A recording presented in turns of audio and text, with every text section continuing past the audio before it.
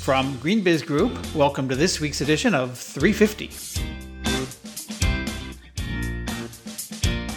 I'm Joel McCower here in Oakland, California. On this week's edition, where to find the next generation of sustainability talent. Is the political pushback on ESG for real? Getting serious about corporate climate strategies? And are carbon offsets a joke? It's no laughing matter this week on 350.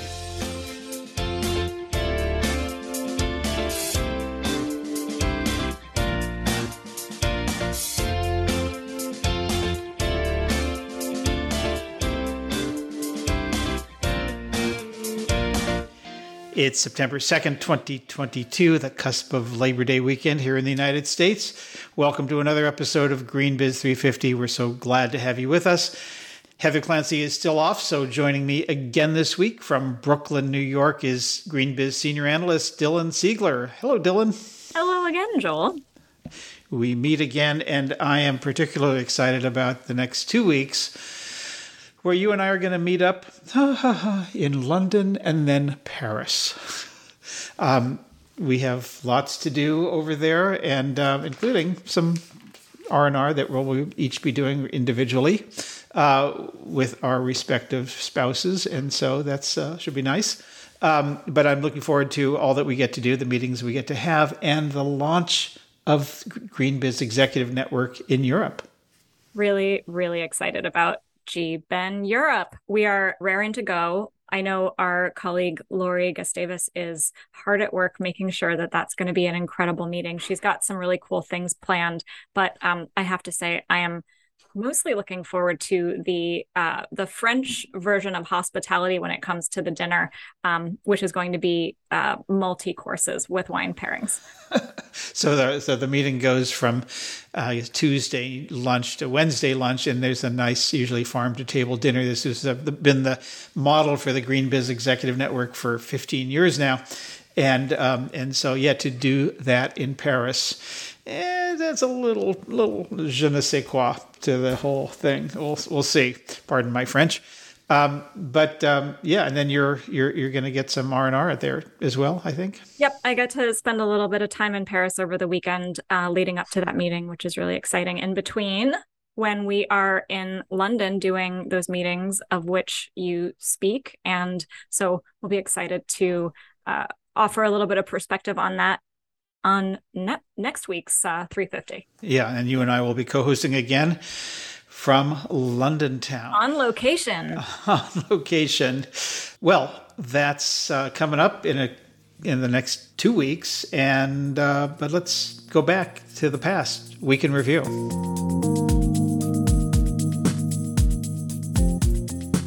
So, Dylan, there's number one with a bullet in last week's stories was one that you did, your first for GreenBiz. It was a great one titled, "Where's the Next Generation of Sustainability Talent?" I'll let you give the answer. Well, it turns out, Joel, that the consulting firms, the big ones, and our small, kind of more boutique firms are the place where many young sustainability advocates are cutting their teeth. And so I came into that knowing that that's just a plain fact that is happening out in the market. That is where many sustainability grads out of MBA programs and out of sustainability focused undergrad programs, and also just coming out of wherever they're coming out of, whether it's another field or whether it's just a general degree program, they're going to consulting firms, and they're in part going there because there is such a glut of jobs available that are well paid and honestly offer some pretty good perks, including travel and access to a massive amount of resources.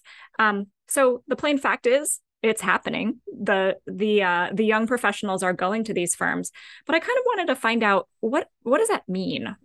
What does that mean for this next generation? What are they learning? What are they maybe not learning that will impact what it is they're able to offer to our profession as we move forward into an increasingly urgent phase?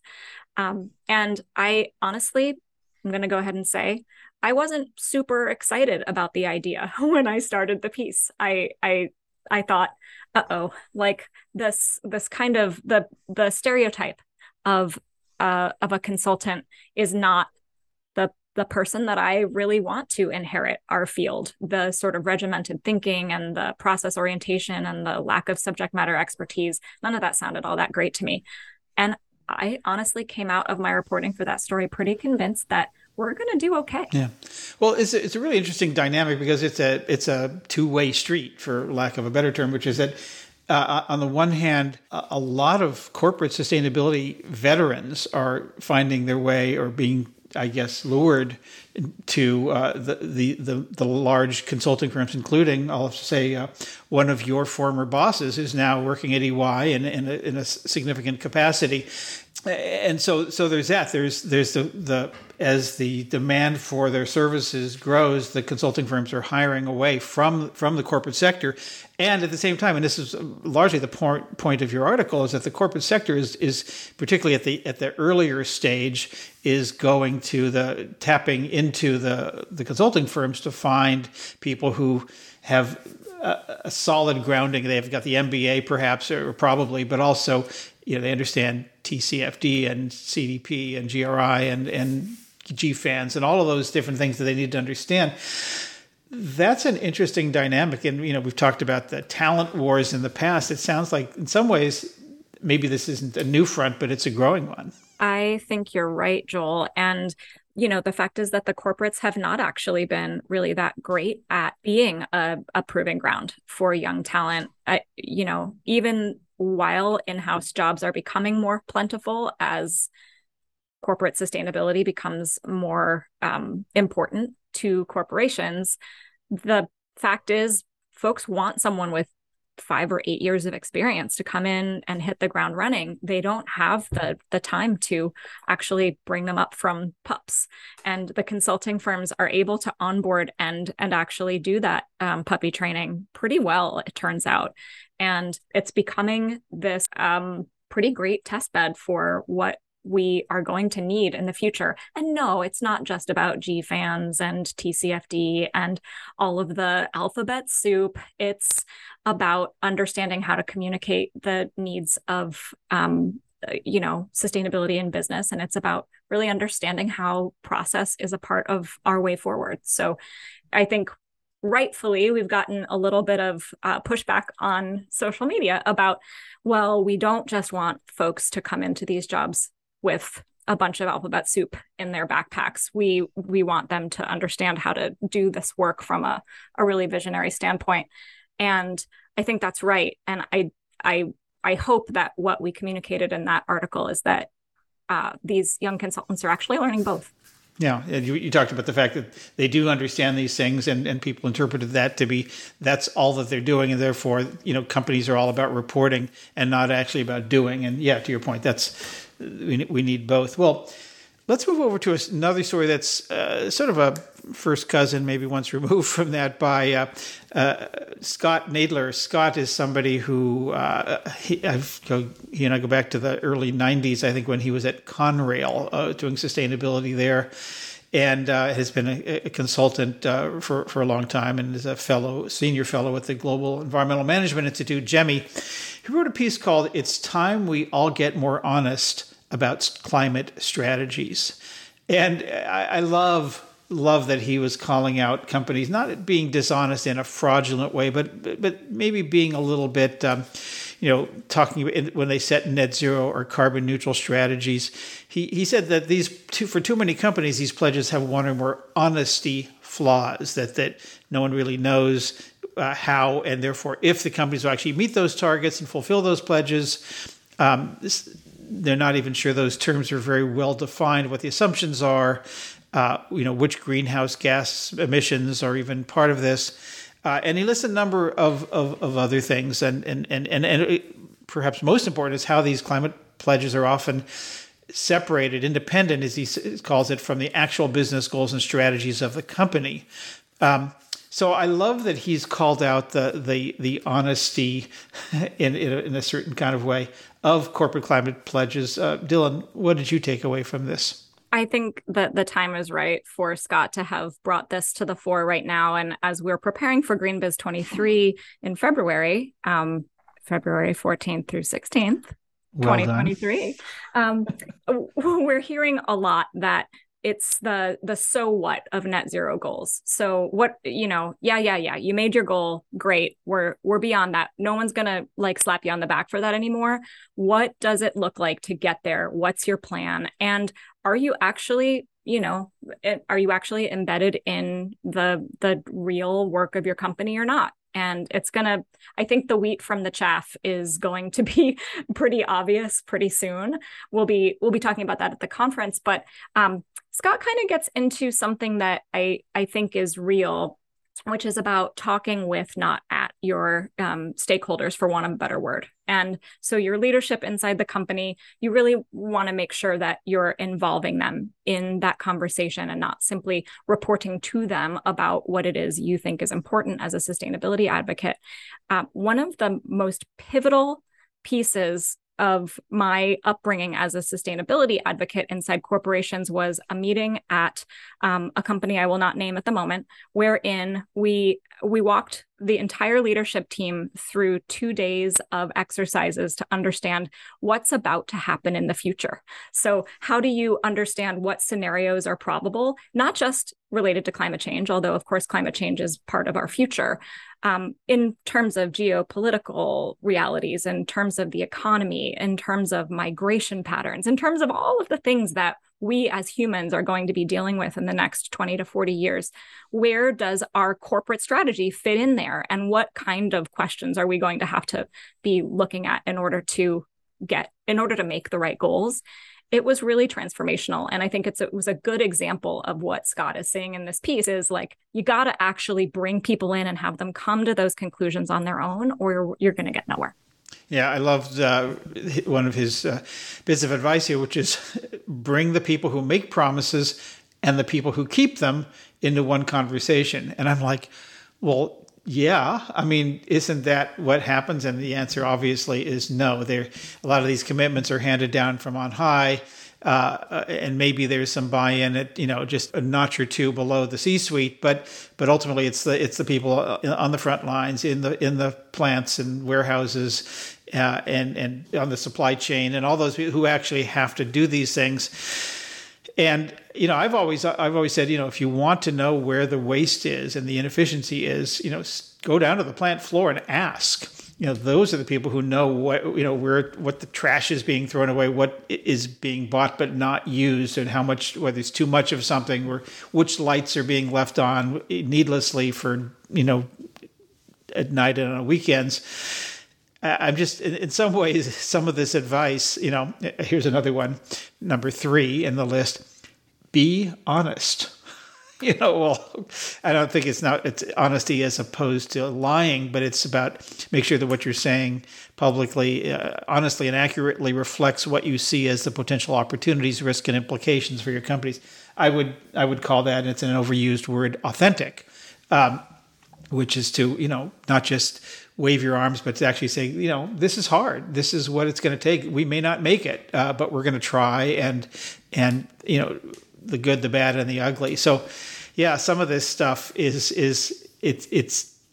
very important, and I think Scott's piece is dead on here. But it's like, really, we're still talking about honesty and communications when we've got a planet that's just on fire. It's a little bit deflating. I will agree with you that we're still having this conversation. And I think the conversation is unfortunately going to get even more pointed as companies become more risk averse in the face of increasing regulation of what's disclosed. So, more to come on that. Well, speaking of deflating, let's turn to a response to a TV show that aired about a week ago by John Oliver, who has this HBO show called Last Week Tonight. John Oliver, if you don't know, is a British comedian who made cut his teeth on the Comedy Central show, The Daily Show. Very funny, talented man who takes on a topic. It's usually a sort of a downer topic like criminal justice system or social equity or something that just, and he points out the flaws. Well, on the show on, I guess it was this past Sunday. He took on carbon credits, carbon offsets, and just kind of ripped them apart and sort of said, in effect, that they're pretty much all BS and they're it's a fraud, and on and had some really compelling and at times funny, but pointedly funny examples of what he was talking about. But in the process, the response on social media has been pretty uniform, which is both right on, John, and by the way, you really did a disservice here because you threw out the proverbial baby with the proverbial bathwater, and it's basically saying that all carbon offsets and credits are bad. And so our colleagues, Jim Giles, who chairs our net zero event, and Jesse Klein, our senior editor who covers carbon offsets, wrote a piece called "Are Carbon Offsets a Joke?" a response to comedian John Oliver. What are your thoughts, Dylan? What did you take away here?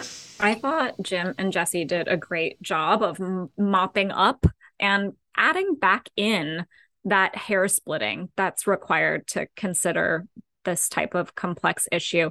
Comedy, somewhat by necessity, doesn't allow for nuance.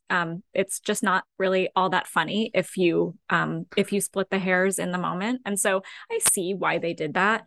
I was reminded of the Penn Jillette takedown of recycling from years ago, and I think the lasting damage that did to the profile of recycling as something that could matter. And yes, recycling is flawed, as is the world of carbon offsets. But that, again, you don't want to get rid of all of it just because some of it is a little bit effed up. And I have to say, I love how profane John Oliver is. I'm such a big fan of well-used profanity, and he just does such a good job of it here. That said, I loved that Jim and Jesse were able to really give some detail to what John got wrong. And so we got Jim, Jesse, and John here. Everybody keeping track at home? Right. Joel is. Excellent. So I think, yes, like we've got to watch out for greenwash, but the carbon market concept is not all the way broken.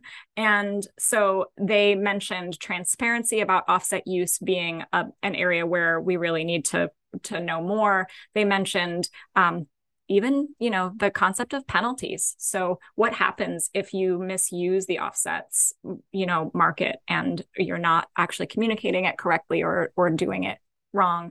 Right now, the risk to companies is purely reputational, and we don't want that to be the only place that a company could pay for doing it wrong. Yeah, if that. I mean, to be reputational, you'd have to let it known that we didn't meet our carbon goals or didn't offset as much, and companies don't really talk about that. It may show up for those who are diligent enough to read their sustainability report, but they're not about to put out a press release saying, "Oops, we didn't quite get there." So yeah, I think the point they made is that carbon offsets deserve criticism, and thank you for elevating and amplifying that. But and this is a quote now from their piece: rather than leaving viewers feeling that carbon markets are completely broken, John Oliver could have pointed to recent initiatives designed to remedy the market's shortcomings. And then Jim and Jesse talk about some of those things. But yeah, this is one of those things where comedy may serve the day where 1,000 activists and critics and political right-wing folks with agendas couldn't actually get the job done.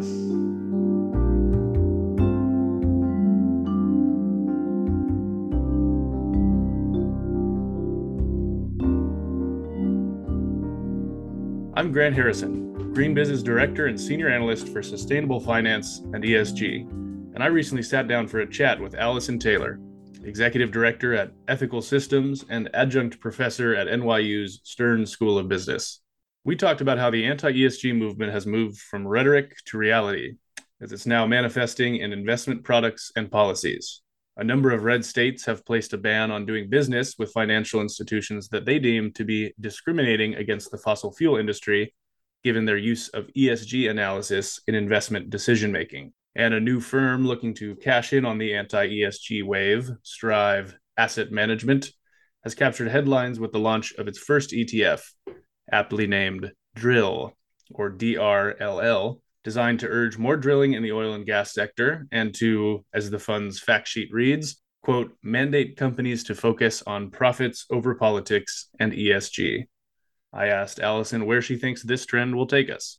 It's a really good question. I read an article this morning about Strive that they're doing very well and they're setting up 2 more ETFs. So they've certainly had some success in raising money in the short term, and energy prices are high, right? It's not a bad time to invest in traditional oil and gas if you don't care about these issues.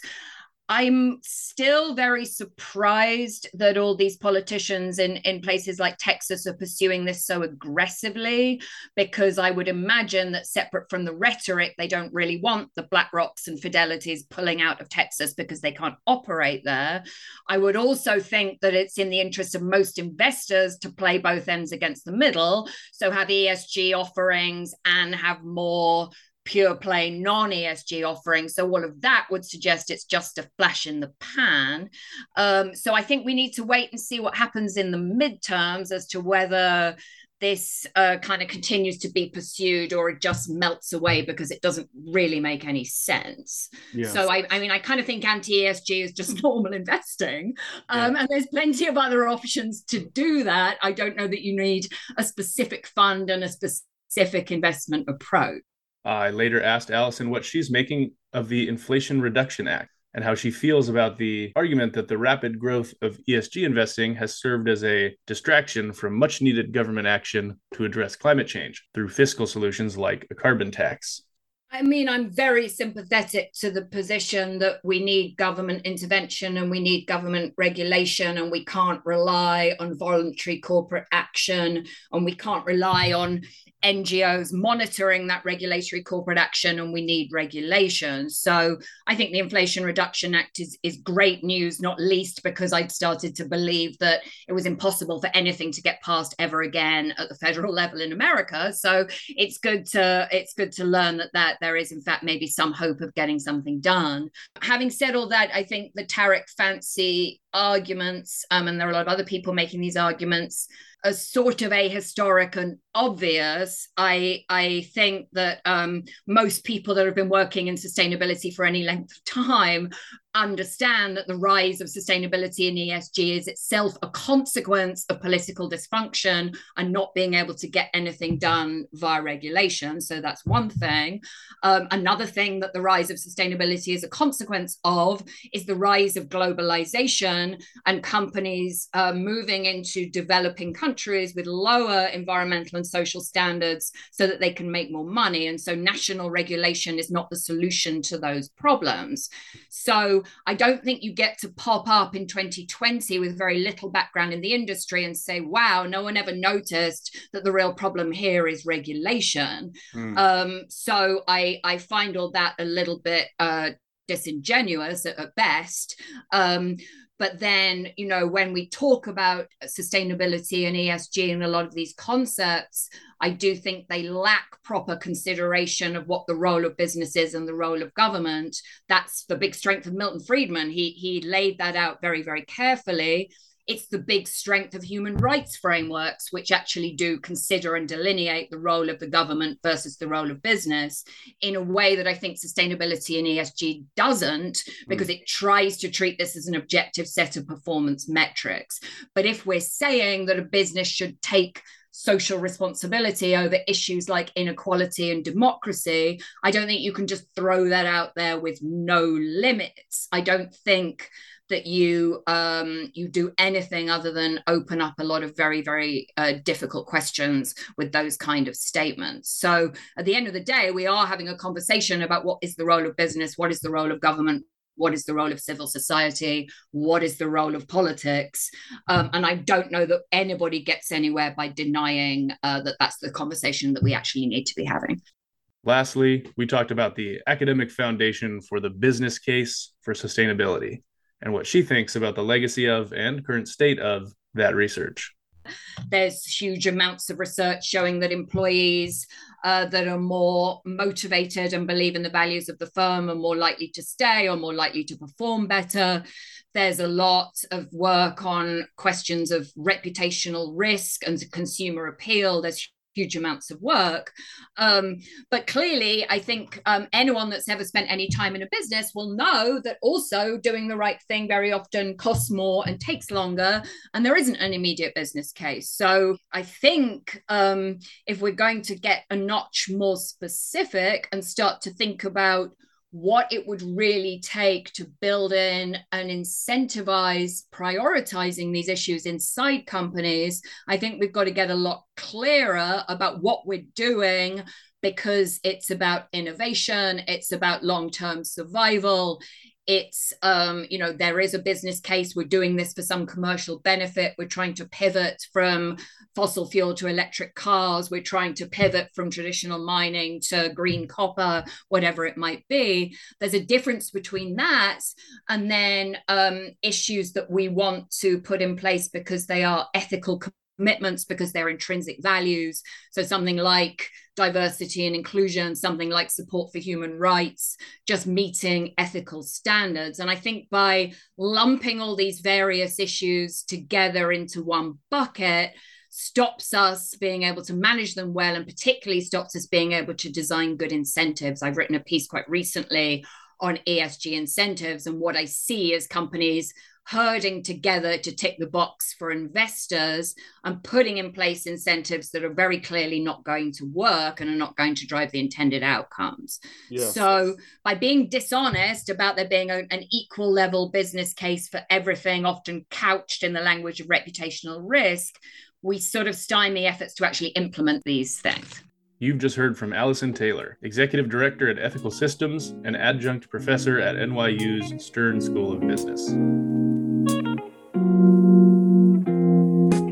And that's our 350 podcast for this week. Go to greenbiz.com/350 to find more about the organization, stories, and events we mentioned.